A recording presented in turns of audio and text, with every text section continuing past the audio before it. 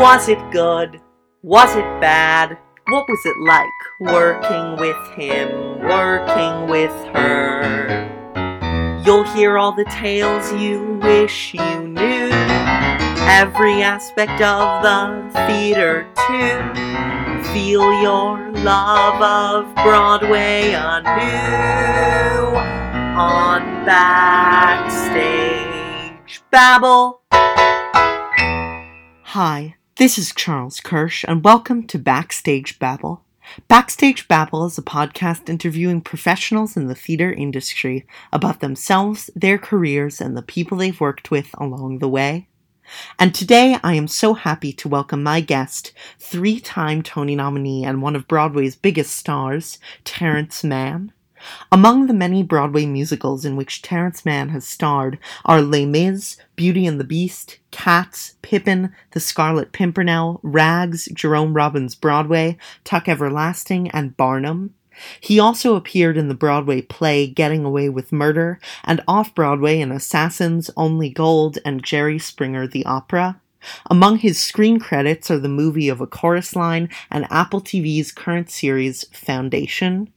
And now, without further ado, here's Terrence Mann.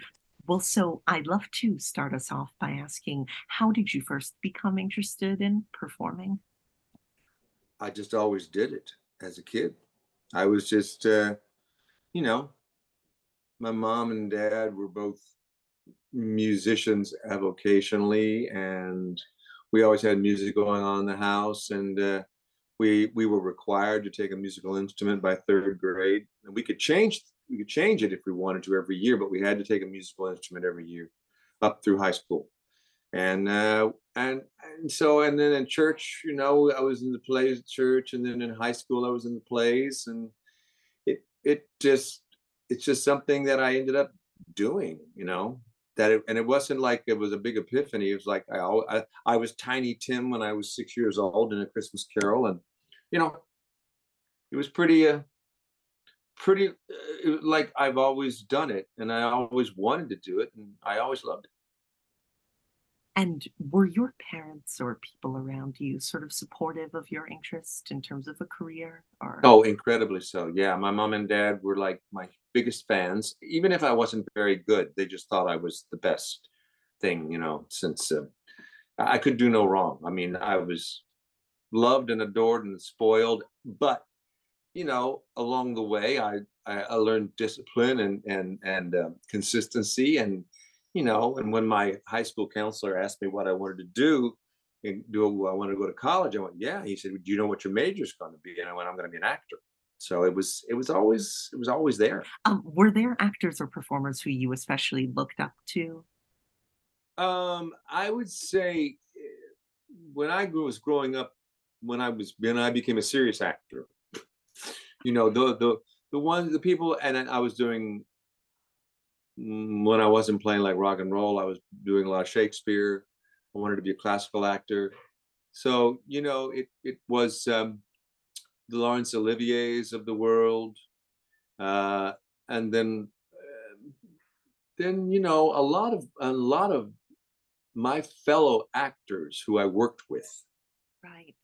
And when in North Carolina at the Outdoor Drama, the Lost Colony, Ira David Wood, people you wouldn't even know. They were just journeyman actors like myself. I looked up to them a lot. And I was always fascinated with the Al Pacinos and the Dustin Hoffmans. That was my era, And what was your college experience like? Well, I went to 2 years at a liberal arts college, Jacksonville University in Florida, because I grew up when I was 11, we moved to the Tampa Bay area, to Largo. And I went to 2 years at Jacksonville University, majoring in acting. And then my acting teacher at Jacksonville University was the production coordinator for The Lost Colony, which is an outdoor drama on the Outer Banks of Roanoke Island off of North Carolina in Manteo. And it's a reenactment of the actual events of the Lost Colony on the site where the fort is in a state park. So he said, "Do I want a job for the summer?"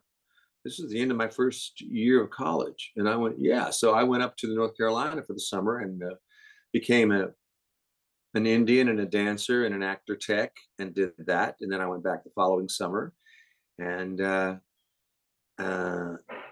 and that's where I then when I was there, I met some people that went to the North Carolina School of the Arts, and they said, you should audition for the North Carolina School of the Arts. So I did.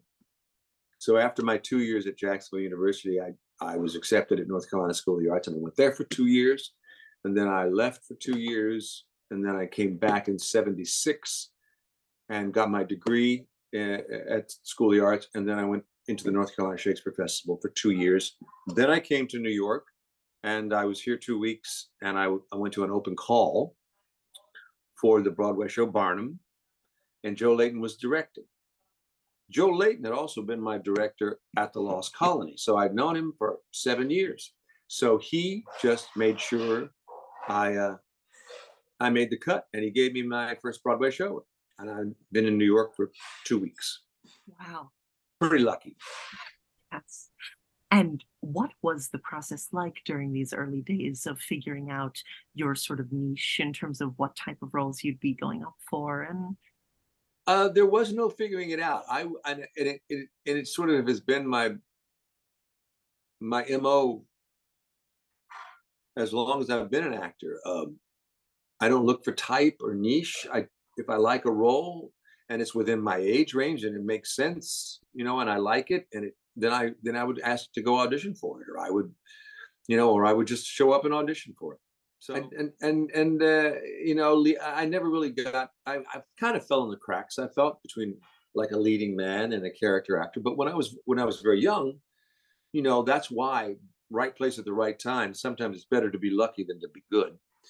Because Barnum came along, and then Cats came along, and those two shows were like perfect for what the age I was, which was by that time I was late. I didn't come to New York till I was 28 years old, so I fit right in with what Barnum was, which was the whole clowning aspect of it, and then Cats, which was like, you had to have some Shakespearean chops to do the poetry, but then you got to be like kind of wacky and crazy and dance. So you mentioned Joe Layton, who of course was a great director. And what was it like to be kind of in the room with him?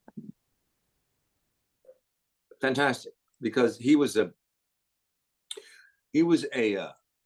amazing performer. He was in the original Oklahoma, and he had directed a bunch of stuff on Broadway, and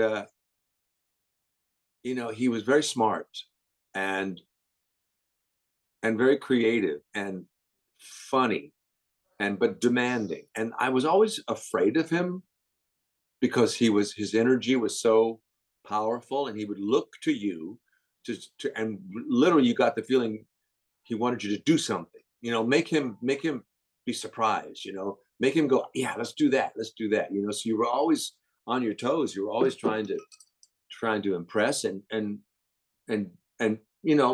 take ownership of your performance, but also wait for whatever drops of wisdom he was going to give you. And what was it like in that show to be understudying the lead role? And did you ever go on, or? I did go on. I didn't go on Broadway. I was the understudy to the ringmaster, and then I was second cover for Jim Dale on Broadway. I eventually took over the ringmaster role, and then when the show went on a short tour in San Francisco, a sit down in San Francisco, then another sit down in LA, I went out and did the ringmaster and did the 8th show a week while we were there for that 10-week tour, I think. So I did get a chance to go on for Barnum several times. And did you read reviews of your own shows early on, and do you now? I used to say I don't read reviews, and I didn't for a long time read reviews. I remember reading one review, and then that's when I stopped. I was doing Rags, and the review I got was 2 different reviews. I think one was from Variety, one was from the New York Times. but one review said, Terry Mann, one of the next leading men of Broadway, he's wonderful, all that, really, really nice stuff. And the other review said Terrence Mann should be a garbage man. So then you kind of go, well, what? Then you just kind of step back and go, well, none of it really matters, So I stopped reading them for a while. And then, by the time I got to Beauty and the Beast and even Assassins, I guess, I was hearing what was going on, and I didn't want to be uninformed, so I started reading. And then, how did Cats come about after Barnum? Was that just another audition, or? I tried to get an audition, and I couldn't. They wouldn't see me for an audition. They wouldn't see me for the show. They wanted Rex Smith or John Travolta to play the Tugger. So I ended up, to make a very long story short, I ended up flying to London after having talked to friends in London and talked my way into an audition at the New London Theatre while they were doing a put-in rehearsal. And so I went to there. I went and saw the show on April 6th, the night before. And then I went and auditioned the next day. I went to stage door, knocked on the door. The stage manager came, asked me who I was. And I said, I think I'm here for an audition. I think people called. He said, oh, yeah. So I went in and I auditioned for Gillian Lynn. And, she said, well, we're not hiring anybody now. I said, no, I'm auditioning for the New York company. And she went, okay, well, I'll see you at the callbacks. So after, making my own break by, getting friends over in London, talking to them and getting them to set it up, I auditioned in London so that I could get a callback in New York. And I went to the callback and ended up getting the show. And what did you think of the way that the actor playing the Tugger kind of did it in London? And were there changes made to the kind of tone of the part, or? I'd always, when I used to play in rock and roll bands in the 70s, I'd always kind of did a Mick Jagger thing, that was my sort of, but I remember when I saw, and I can't forget his name, he's a lovely actor, wonderful, wonderful.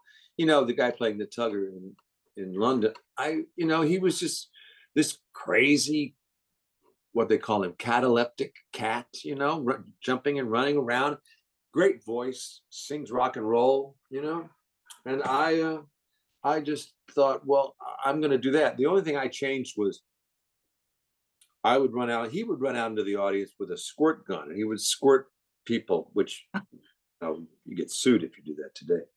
But when I got back and I was in the show, I would go out into the audience and pull people up and dance with them. And then eventually I started pulling people up and bringing them up on stage and dancing with them. And so that was my little thing that I did. But, it was just a great number. You're just out there jumping around. I'm just channeling Mick Jagger, Steven Tyler, every rocker that you can think of, and that's basically what it was. And were there ever any especially funny or kind of strange audience interactions that way?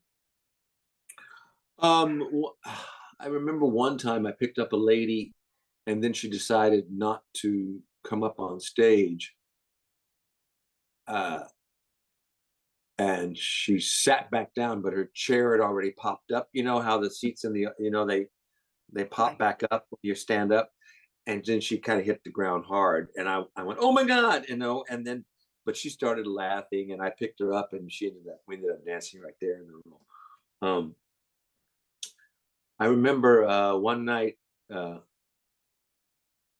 Bob Fosse was in the audience, and I went around in the audience to him, and I stood in front of him.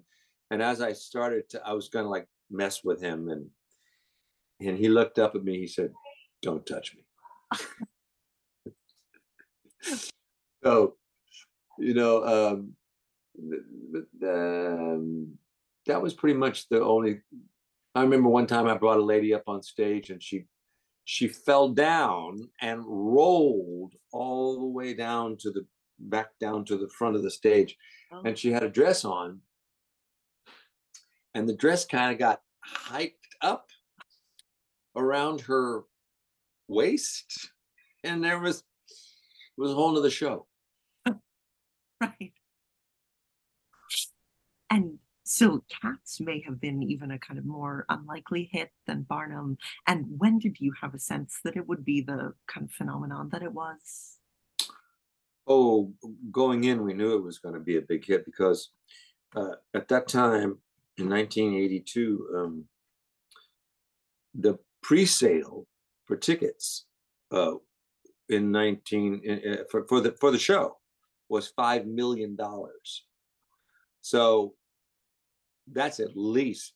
I mean, we were already sold out for the first year, so it was we already knew it was going to be a hit going in, which is a really nice feeling. You're going to be working for at least a year or two. And were there things you did to kind of get the physicality of a cat or?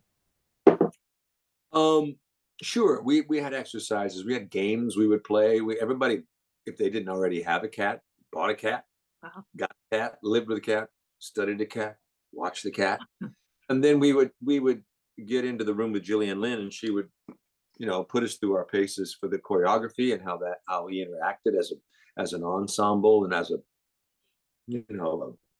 litter of kittens or a litter of cats. So it was it was very intimate and we were, everybody were movers and dancers, and everybody was used to rubbing up against one another and being, in close contact, because that's what you do when you're dancing and acting. And so, but I do remember, because I had even knee issues back then, I ended up standing up a lot. I never really got down and crawled around on my knees very much. And Harry Groner, who played Monkey Strap, was the same situation. Didn't really crawl around on their knees very much. And so you did quite a few shows with kind of British creatives and all that. And do you find that they're kind of different than American directors and writers? And yeah. For the directors that I worked with, Trevor Nunn and John Caird, for Les Mis, and they were much more, because they both come out of the Royal Shakespeare, the RSC. So they're used to working with an ensemble of actors who they know and who are always in the shows. So that was the feeling you got. They walked in and they were always really quiet and very prepared, and had their list of exercises and games to do, and their direction was always very specific, which is all you ever want as an actor, is for directors to be specific. And they let you bring whatever you wanted to bring to it. Always open for discussion. American directors, they tended to, the ones that I worked with were brilliant. All of them were brilliant. But they tended to be more, a lot more energy, a lot more kind of like, slap this stuff up on the wall and see what happens. But they've already done their homework, but they're ready to kind of play in this big sandbox, if you will, but I think the biggest difference between them was the English directors were a little more subdued, and the American directors were a little more crazy, And do you like to suggest changes in the rehearsal room? Well, I wouldn't call them changes. I'd say, you get into the creative process and you hope it's going to be collaborative. And I work with directors who are very specific, and they don't want to really deviate.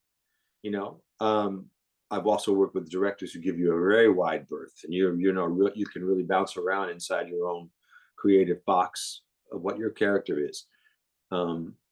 So, and I'm always, because I've been a director, I've always been able to, have conversations with directors about where characters going. I do remember one conversation we had with Les Mis, when we were doing Stars. We were rehearsing Stars, and Stars at that point, if you listen to the London album, it didn't have an ending. it didn't have that big "This I swear by the stars," that big finish where he's holding the note. That wasn't there. It just kind of there was. It just kind of went away, and Gavroche comes out and does his thing. And I said to Trevor, and then Claude Michel, I said, I think this number should have a big finish on it, you know, you know. And then Claude Michel goes, "Oh, you mean something like this?" You know, and he went over there and he played that. "This I swear by this." And about 2 days later, I had this little news section that turned into to the big tag that is now on the show. And what was it like with the chorus line to make that kind of transition into the film world? Terrifying. It was the first movie I'd ever done, and it was. I remember Richard Attenborough, God rest his soul. He was wonderful and just like a big father, and really caring, and made it really easy and fun. And I do remember the first shot that I did was that opening sequence where I'm walking through all of the lines, calling out 5, 6, 7, 8, don't pop your head. Here you go. And it goes walk, walk, walk, and all that stuff. And I had to hit these marks every time, you know, for the camera to find me to, you know, like 8, 9 different marks. And it all had to be in rhythm with the music and what they were dancing and me remembering the lines. And it was amazing. I'd never known that kind of just mental acuity to be that specific and that small as well. Because in the theater, you know, once the curtain goes up, it's an actor's medium. Right. Clearly, you know, film is the director's medium. And I know there were a lot of changes made to that movie from what the original musical had been like. And were there any kind of questions around that at the time, or? Well, I don't know. I wasn't privy to any of that. I mean, I was playing Larry, so I was on the periphery to a degree. I just do remember because when I first came to New York back in January of '80, the first 2 Broadway shows I ever saw were I saw a matinee of Chorus Line and a evening performance of Sweeney Todd. Wow. And those were the first 2. You know, and I said to myself, well, I'll never work in this business. Look at this, it's amazing. So I remember being so awestruck by Chorus Line. And then when we did the movie, I kind of went, you know, I kind of blinked when they changed a couple of the songs. I went, oh, well, I guess they know what they're doing, you know? And doing these kind of dance heavy projects, did you train in dance while you were doing them? I have always, or I used to when I first got here, I would always go take a dance class, you know, but not a lot. You know, I had taken a lot of dance class when I was at School of the Arts and in Jacksonville, and I tried to, but I'm not a dancer, you know. I'm an actor who can move well, and I can act like a dancer. And by the time we were shooting the movie, we had class every morning. You know, so that was where I was taking class. And so even kind of taking this step into Hollywood and movies and all that, did you always know that you wanted to come back to Broadway, or did you ever consider kind of staying there mostly, or? I loved being in the theater. I mean, I loved the theater. Theater is my first love. Theater is the thing that, you know, being on stage was where I felt the most comfortable, where I felt like I really got that, you know. I understood that as I did more shows. So the whole TV thing, film thing, Hollywood wasn't ever a big draw for me. If you would, you know, it is now, but when I was young, you know, the notion of doing 8 shows a week was such a great feeling, you know, just wonderful to get out there.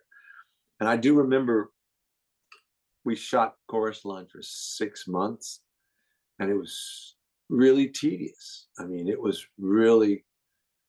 And when I was doing Critters, same thing. When I was out in California doing Critters, we'd sit around for 16 hours a day. And you're not doing anything.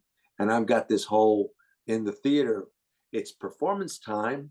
You're waiting to perform. You're waiting to be on stage, and it just doesn't work like that in film. That was a huge learning curve. And so with Rags, I'd be curious to know, what was it like to be part of that kind of out-of-town tryout process with changes? Great. It was great. I mean, it was the whole process. Stephen Schwartz, Charlie Strauss, Graciela Danielle, who was involved, Joan Micklin Silver, eventually, who had to leave. It was just great actors and dancers, great storytelling, I thought, Teresa Stratus. And it was just a lovely, wonderful experience in a show that was flawed and needed more direction and didn't really kind of get its footing, or maybe got its footing too late by the time it got to Broadway and Gene took over. It only ran for, I think, a week. But since then, it's been revived a lot, and it felt like the precursor to Ragtime a little bit. Yes. And I'd be curious to know more, too, about the ways in which you felt it didn't quite work at the time, because listening to the score, it can be kind of hard to see how it's successful. I'm not sure, because I was in it. I didn't have the perspective of to me, it all worked. But and then if you read the reviews, it didn't. They mostly just said it didn't work. It just didn't come together. It may have been also the sensibility of the times. Maybe people they weren't interested in seeing an Ellis Island reminder of what people were trying to do in terms of, realizing their new dreams in America. Maybe, I don't know. Maybe we'd had enough of The Godfather, and all of that stuff, who and other movies that did that. I know that's why they hired Joan Micklin Silver, because she had directed Hester Street, which was this little bitty independent film. It was a lovely film about the whole Hester Street and the immigration, the Ellis Island experience. But I don't know. I never know. The older I get, the less I know why things work and why they don't. And so with Les Mis, what was it like to take on this very kind of dark and powerful character, where some of the ones you've done before had been a little bit lighter? And well, I'm working with Trevor and John and Herbert Kretzmer. It was like I'd done a lot of Shakespeare in the 70s, a lot of big roles in Shakespeare, and so it felt like Shakespeare set to music in a way. So the expansiveness of it, the big emotions with the big feelings and the big music, and all of the stakes being so high all the time, felt very, and like rock and roll. Rock and roll is that too. So it felt very. I felt comfortable as a performer with having that kind of energy. Learning through Trevor and John and Herbert and having read the book cover to cover. Yes, I did. I was just even more informed, by how Javert was described, and the journey of the guy, and the thing that I remember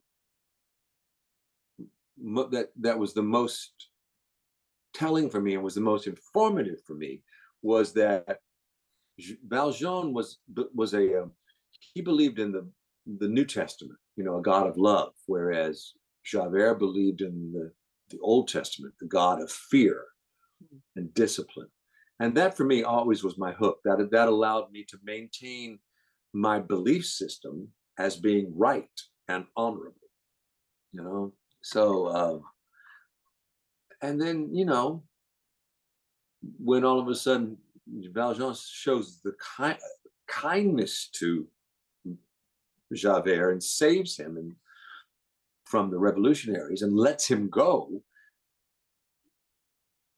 Javert, everything comes apart. His whole structure of being is cracked and fractured. He doesn't know how to live anymore.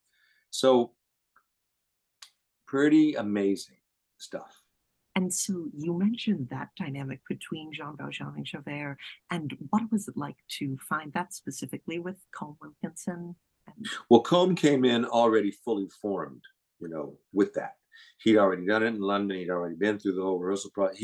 His his performance and who he was as that character was there. It was spot on, and it was the same every night. I mean, he not that he wouldn't, we didn't have room to sort of react to one another on a given day with, more dynamics, less dynamics here, a different dynamic there, but he knew who he was.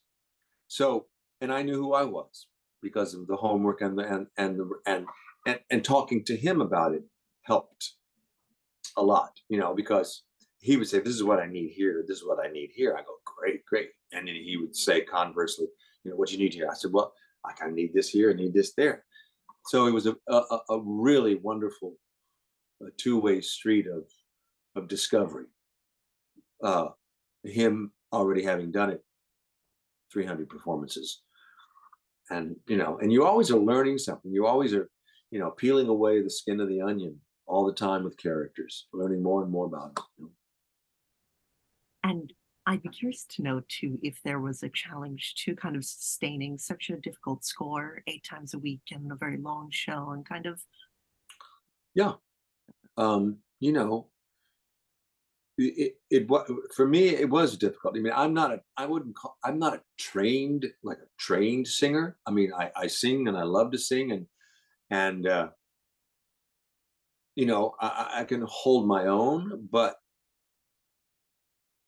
you know what you had to do every night, what you had to give up every night, and at the end in that suicide scene where you had to go emotionally was incredibly draining. Satisfying as an actor, but draining doing the character. My day would literally consist of waking up, not talking, having breakfast, would go to the gym, come back, have lunch, take a nap, watch a little TV, go to dinner about 5.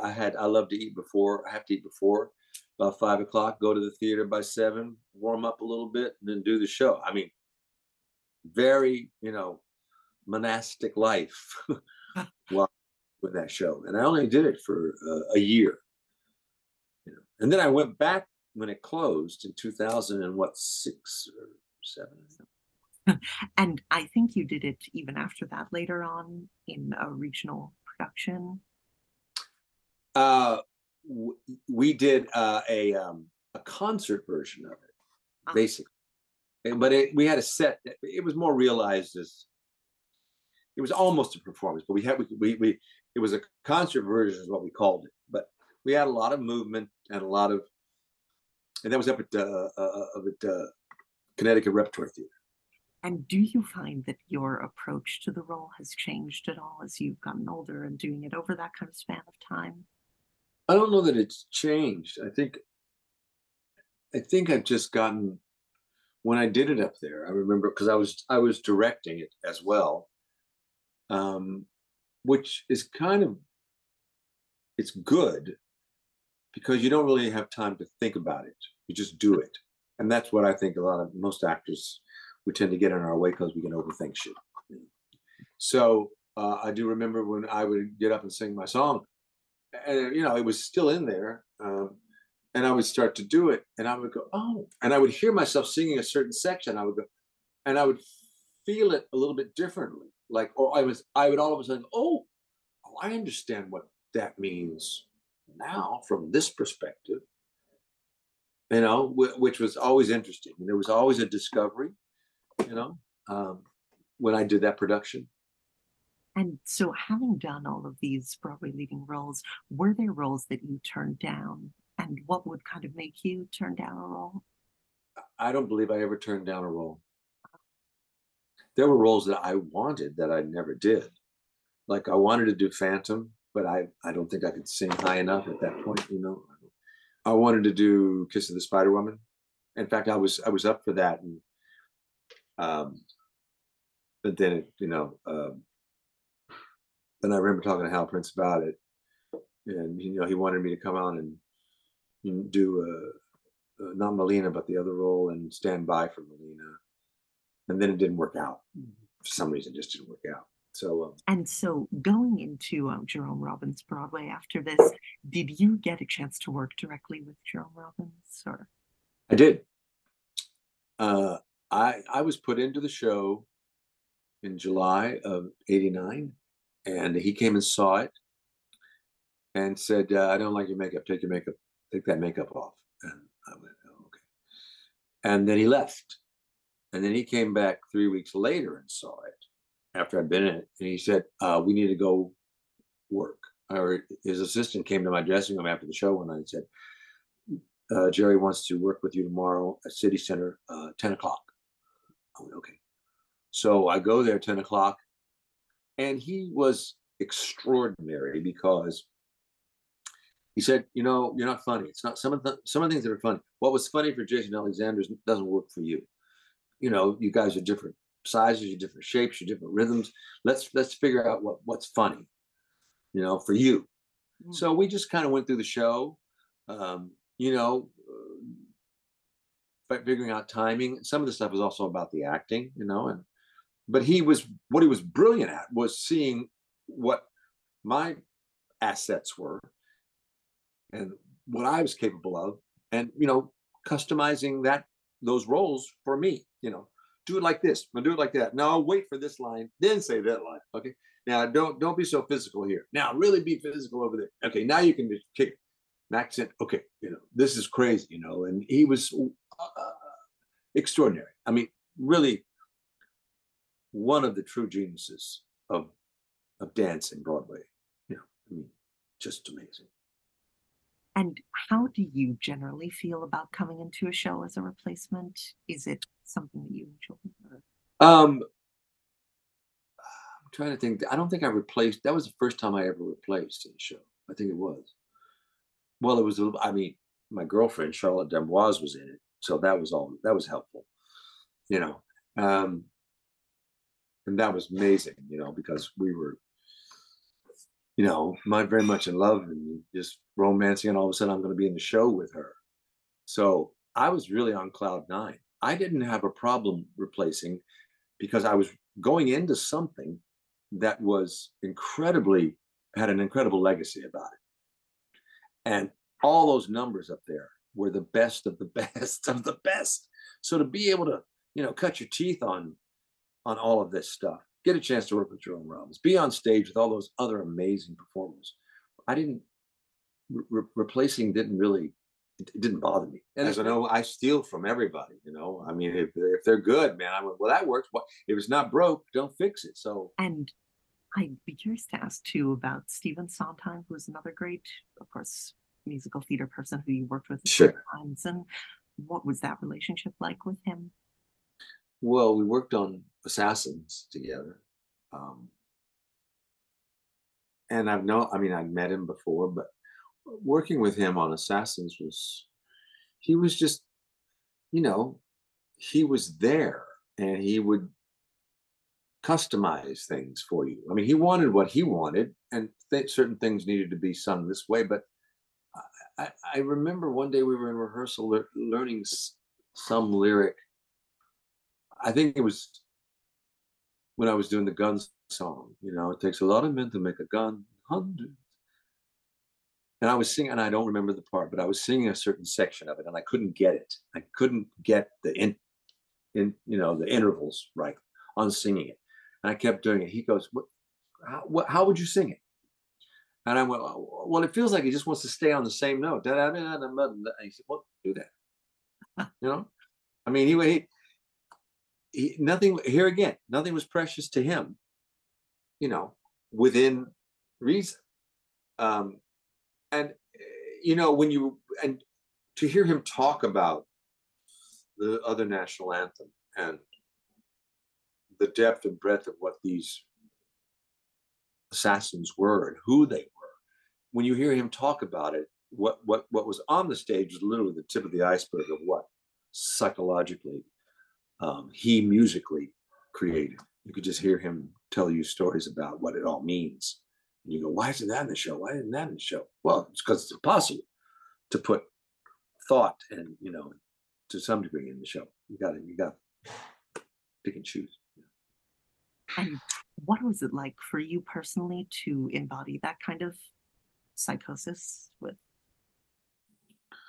Well, mine was purposeful. I mean, I was, like I was a worker who thought, who saw and find, and he just broke, he cracked, you know, he held McKinley responsible for all of the downtrodden people who were middle class, who were now lower class, who had nothing, who came from nothing, and he felt he was responsible, and he just cracked, he just broke.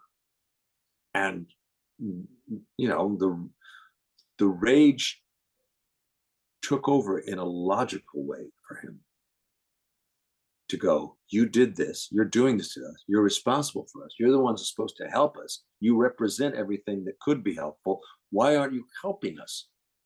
Well, then you should die. And what did you think of the kind of response to Assassins at the time? Of course, it didn't transfer until later. Well, it was, here again, the sensibility of the times was we were in Desert Storm, so everybody was USA, red, white, and blue, support our military.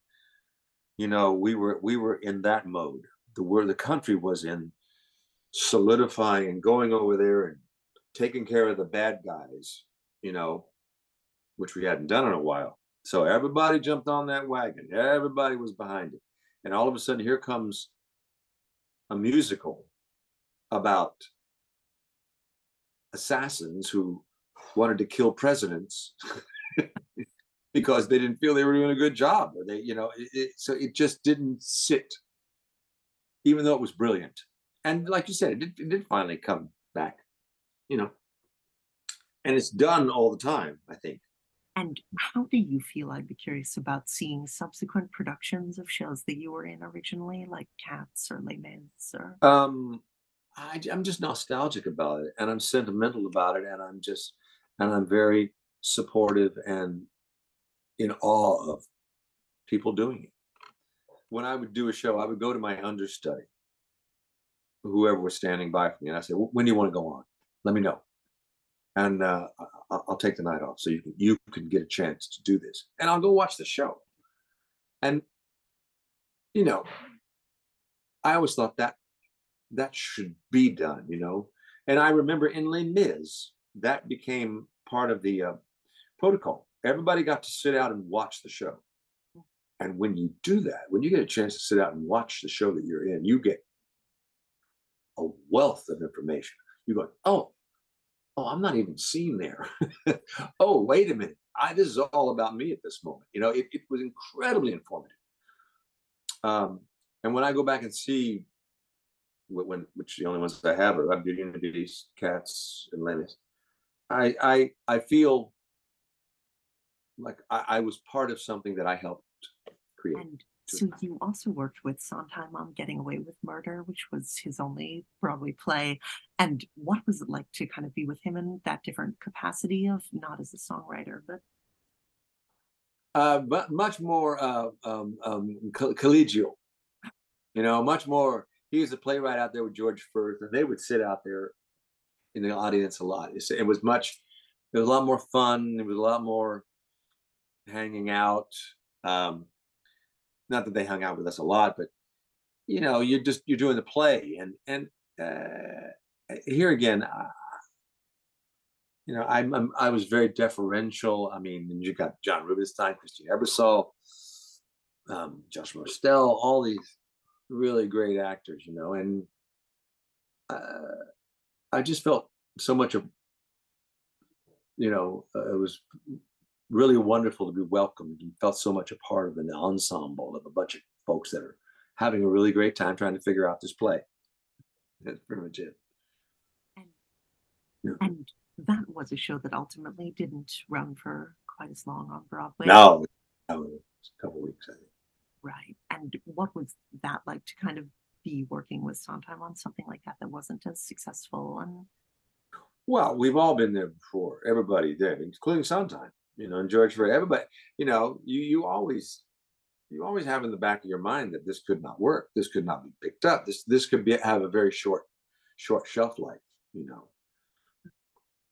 So, and you're always like kind of bummed that you're sad. You go, oh, too bad I didn't get to run. And everybody was, you know, sufficiently sad and bummed out about it, but move on to the next. It's not like he wasn't busy doing other things. And you mentioned before your wife, Charlotte Tembois, who's of course also a great performer. And when did you first meet? Was it on a show or? We met, she came into Cats in '84. That's when we met in '84. And then we we were kind of like, had a little fling thing. And then I went away for like 3 or 4 years. We didn't get back together until '89. We just started seeing each other right before I got into Jerome Robbins. And what has it been like to kind of balance being married and both having your big performing careers? And it's been great. I mean, because we're both performers and we both understand what we're going through, I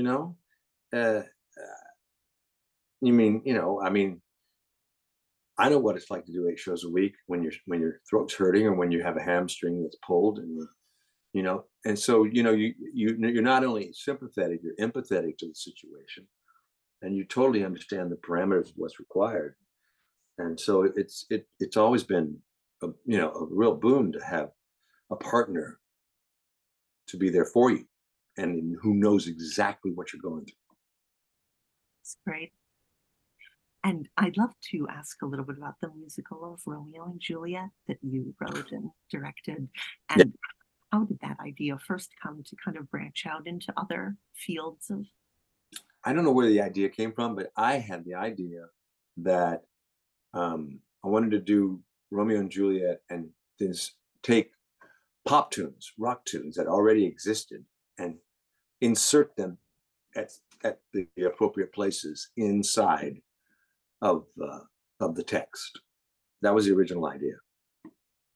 And then it morphed into really just me writing the song with my friend, collaborator Jerry Corman. We just ended up writing a whole score.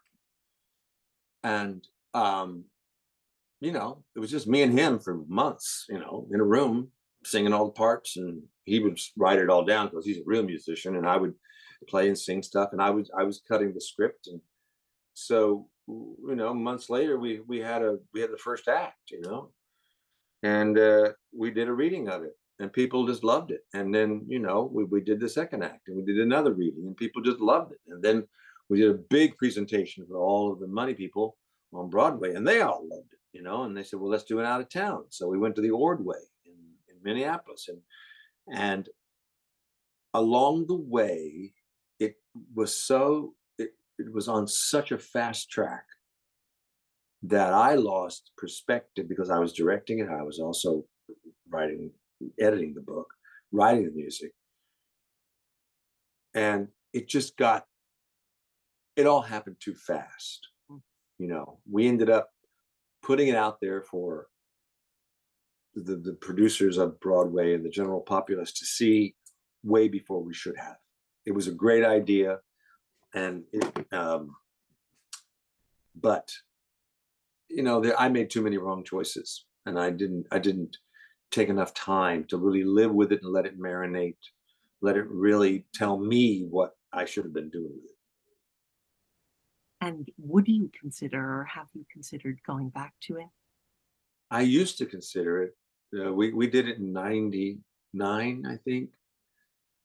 And for the next 5 years or so, we would go back to it. We'd do another reading of it. And then by the time my kids were 7, 8, 9, 10, I think about it. I think about it, but I think about it less. But I have thought about it. But I wouldn't even know where to begin now. And so I would love to talk more about Beauty and the Beast, which we've mentioned but not totally talked about. And So some people view that and kind of Disney coming into Broadway as a big shift in almost eras of theater. And did it feel that way to you at the time, or does it in retrospect? Yeah, it did. That's exactly. There was a big shift. What it was, and I thought this was great. What it brought, because of Disney, it brought entire families to the theater. Whereas before, most theater, almost all theater, wasn't really geared toward children. I mean, there were children's theaters in New York. There was off Broadway shows that could be for children, but there was never any big blockbusters and every all the other theater was too urbane and too, you know metropolitan and esoteric, for adults. And all of a sudden, here comes this, you know Disney fairy tale, once upon a time, in full regalia, thrown up there on the stage. And what we had was entire families of 4, of 6, of 10, two families coming to see Broadway, creating an entirely new demographic, or adding to the existing demographic, because all the normal theater goers came and saw it as well. And then you had, of course, everybody's the varying opinions, on whether it should be there or not. But, made money. Yes. And what was it like doing a show that had so many kind of technical elements to it too, as Disney shows do? Yeah. I remember we took a whole week to tech the first act, I think, just to light the first act, just to light a week. And then we had and then you had all of the prosthetics, which was just so difficult. All of us. I remember the one big telling thing about how smart Jeffrey Katzenberg and Michael, who was head of Disney at the time, how smart they were. Everybody was covered in prosthetics. I mean, literally covered, head to toe, entire faces covered. And we went down to the Theater Under the Stars in Houston to do our out of town. And we did a run through the afternoon before our first preview. And they had a huge invited audience. Michael Eisner, Jeffrey Katzenberg, all of the producers, everybody was there, and a bunch of invited people from the theater community. And after that show, Jeffrey Katzenberg came running backstage saying, "Fuck, we can't see you. We don't know who you are. We can't feel the humanity of anybody. We just see weird puppets up there trying to." So between the end of that run through and the first preview, they got a bunch of makeup artists from around the city of Houston to come, and we started cutting away all of these prosthetics so that you could see our faces, see our arms. Wow. And ended up redesigning all of the prosthetics before we came to Broadway, which made a big difference. And but that was pretty smart on their part. And with the piece of entertainment kind of being more directed at a children's audience, did you find that it was as easy to make it kind of three-dimensional, or was that ever a struggle? Personally, it was just my job to make him to have the audience see the humanity of this being, this person. And it's magical. It's fantasy, it's fantastical, it's a fairy tale. So, but that doesn't mean that you're not having real feelings and real emotions. I mean, I think at every Disney's movie is this wonderful emotional core of feeling, of being heard, of being loved, of being understood, of being misunderstood, and bad things happen and then good things happen. And the morality of it all was just important, that we always just try to act that, no matter what we were given in terms of text or music or prosthetics or costumes. You just have to act through that, as it were. So I'd love to talk about the Rocky Horror Picture Show, which you did on Broadway, and how did that first kind of come about? Oh, well, I had auditioned it. I had auditioned for it originally when it was coming in, and my whole take was very much like Tim Curry. In fact, I did my whole performance is an homage to Tim Curry. And they didn't want to go that direction. They wanted their own take on it, which I totally get. Chris Ashley is a really smart, wonderful director, does really good stuff.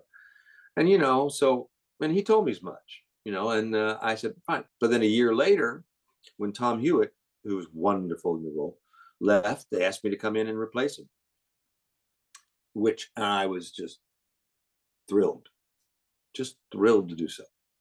Was just so excited to do so. So, And what was it like to work with the great cast that was in that show, like Dick Cavett and Oh, he was fun. I mean, everybody that Penn and Teller came into it. Gilbert Gottfried came into it, and Dick came into it. They, they, they're everybody coming into because the show is so strange. right. Everybody coming into it, we're all just kind of normal. And then you put on and then you do the show. I don't know. He was wonderfully charming and witty and he just loved it. And he there was always a little twinkle in his eye, winking at the audience, just like what you see when he interviewed people. You really that's who you get this, just disarming kind of really smart, gentle man. And he was funny and good. And with that property having such a kind of cult following and people being used to going to these screenings of the movie and kind of talking back to it, did you find that affected how the audience reacted to the Broadway show? Yeah, there's the audience is the other character in the show because they do have the comebacks. They have the speak and respond stuff and there were always at its best you had anywhere from 13 to maybe 30 people sitting out there in a theater. I don't know how big it was, maybe 500 600 seats, I guess. I don't remember, maybe more, but who would lead the chant, and that was when it was great because they all knew it and you knew you were going to get the right response and the timing and the rhythm was fantastic. At its worst, it would be these 12 o'clock shows on Saturday night when you would have a bunch of drunks and people really messed up in there, really kind of getting in the way of the show, and really being obnoxious and we had a lot of security out there, who would take care of that. But that was fantastic. I mean, I've never had that kind of an experience before, where you say a line and they respond, and they literally was the other character in the show. It was really cool. And I feel like Jerry Springer might even have a similar kind of wild energy and all that. And yeah, it wasn't the same. It was the audience sat there and watched the show, and watching the Jerry Springer show, you can think whatever you want about Jerry Springer and how he started the whole that whatever that's called, that reality, that interview where but he was a very smart guy, and he was around. He came into Rocky Horror too.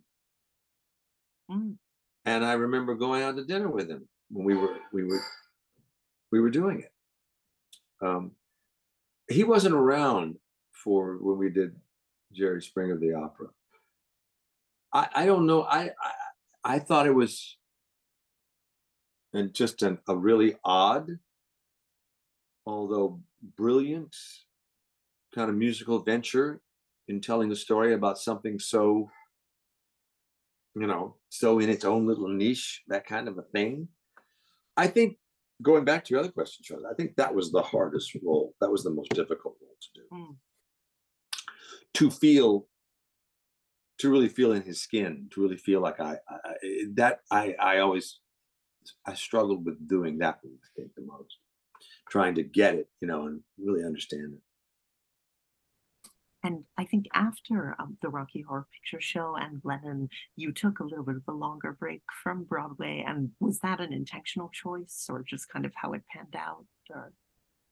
Well, I was, I had kids, young kids, after Rocky Horror, and then Charlotte was doing shows. She was doing Sweet Charity. She was doing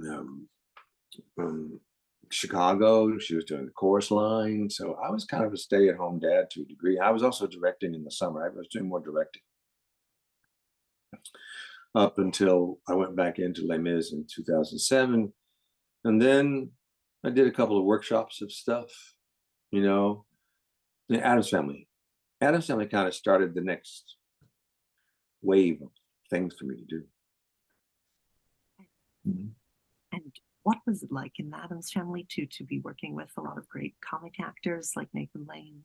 It was like a master class every night to be on stage with him and with Bibi, Carolee Camilla, everybody. It was just a master class every night. Extraordinary. And do you find that the audience has changed on Broadway, either kind of who makes it up or what they want to see, or? No, I think audiences, if people, I don't think that's changed. Maybe what people, like I said, the sensibility of the times may change, but audiences, I think, well, now they got cell phones. I mean, you run into that problem. And we live in our devices world more, so the respect and the protocol and the dignity afforded the theater, which should be like a church or a cathedral, is, I think, gets diminished by people. But I think on the whole, audiences still just, if they're getting out of their homes and they're getting on the subway or in their car and they're going to someplace and they're paying money to walk in and sit down and be entertained and have a story told, they want to be transported. I don't think that changes. I think that's still true for anybody going to the theater. We're all the same, no matter what, whether it's 1920 or 2020, all of that's the same, I think. And I would love to talk about Tuck Everlasting, which I know is a show that you did some readings of, and then, of course, the Broadway production. And what was it like to kind of find your take on that character, which is so unique? And my take on that character came from, there used to be a commercial on television, Pepperidge Farm cookies. Yeah. Well, there was the guy who was from New England, and he said, Pepperidge Farm. Pepperidge Farm, and that's where I got the character from the guy, the actor who did the Pepperidge Farm commercials, and those New England, that New England accent where they talk like that, that's where it came from, and the guy is here again. It's a fable. It's a fairy tale too. I remember in the show, there was one moment where I'm unpacking my bag, or I'm packing my bag, and I have a bag sitting on a pedestal. And I remember I said, I need a cane, and I need the bag to have the bottom out of it, so that I can take the cane like this and then push the cane into the bag, and just to create a little, what's that magic, So, yeah. But it was cool. I loved doing that role. That was fun, really fun. Well, to bring us up kind of closer to the present day too, I'd be curious to know, what was the period of the pandemic like for you, both kind of personally and artistically?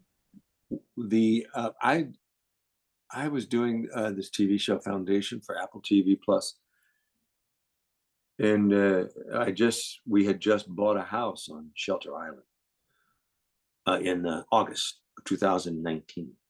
And I went over to Ireland to do foundation, and then everything was shut down in March, as you recall, 2020. And I just took Charlotte and I just took the girls and a friend of ours out to Shelter Island. We just decamped out to the island because you can only get to the island by ferry.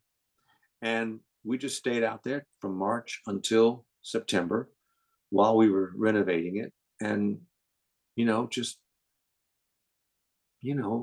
woke up and like everyone else, like yourself, probably, you just lived life a little bit differently in a good way, I remember playing more cards and games with my kids and, more conversation and, and walks on the island. And it was just another time, wasn't it? It was. And then what was it like to come out of that, kind of with going back to foundation and then Only Gold? Well, it was easy. I mean, they said we're going back to work. So I went back and finished in September of 2020 our season. We did a second season, and when the second season ended, April of 2022, I had to have a knee replacement when I got home. No, in July, I came home from season 2, and had a knee replacement in July, and then went into Only Gold at the beginning of August.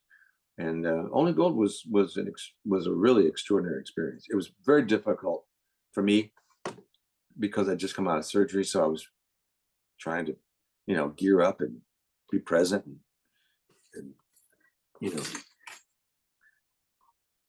find the character and stuff. And a lot of folks had done the show before, but it was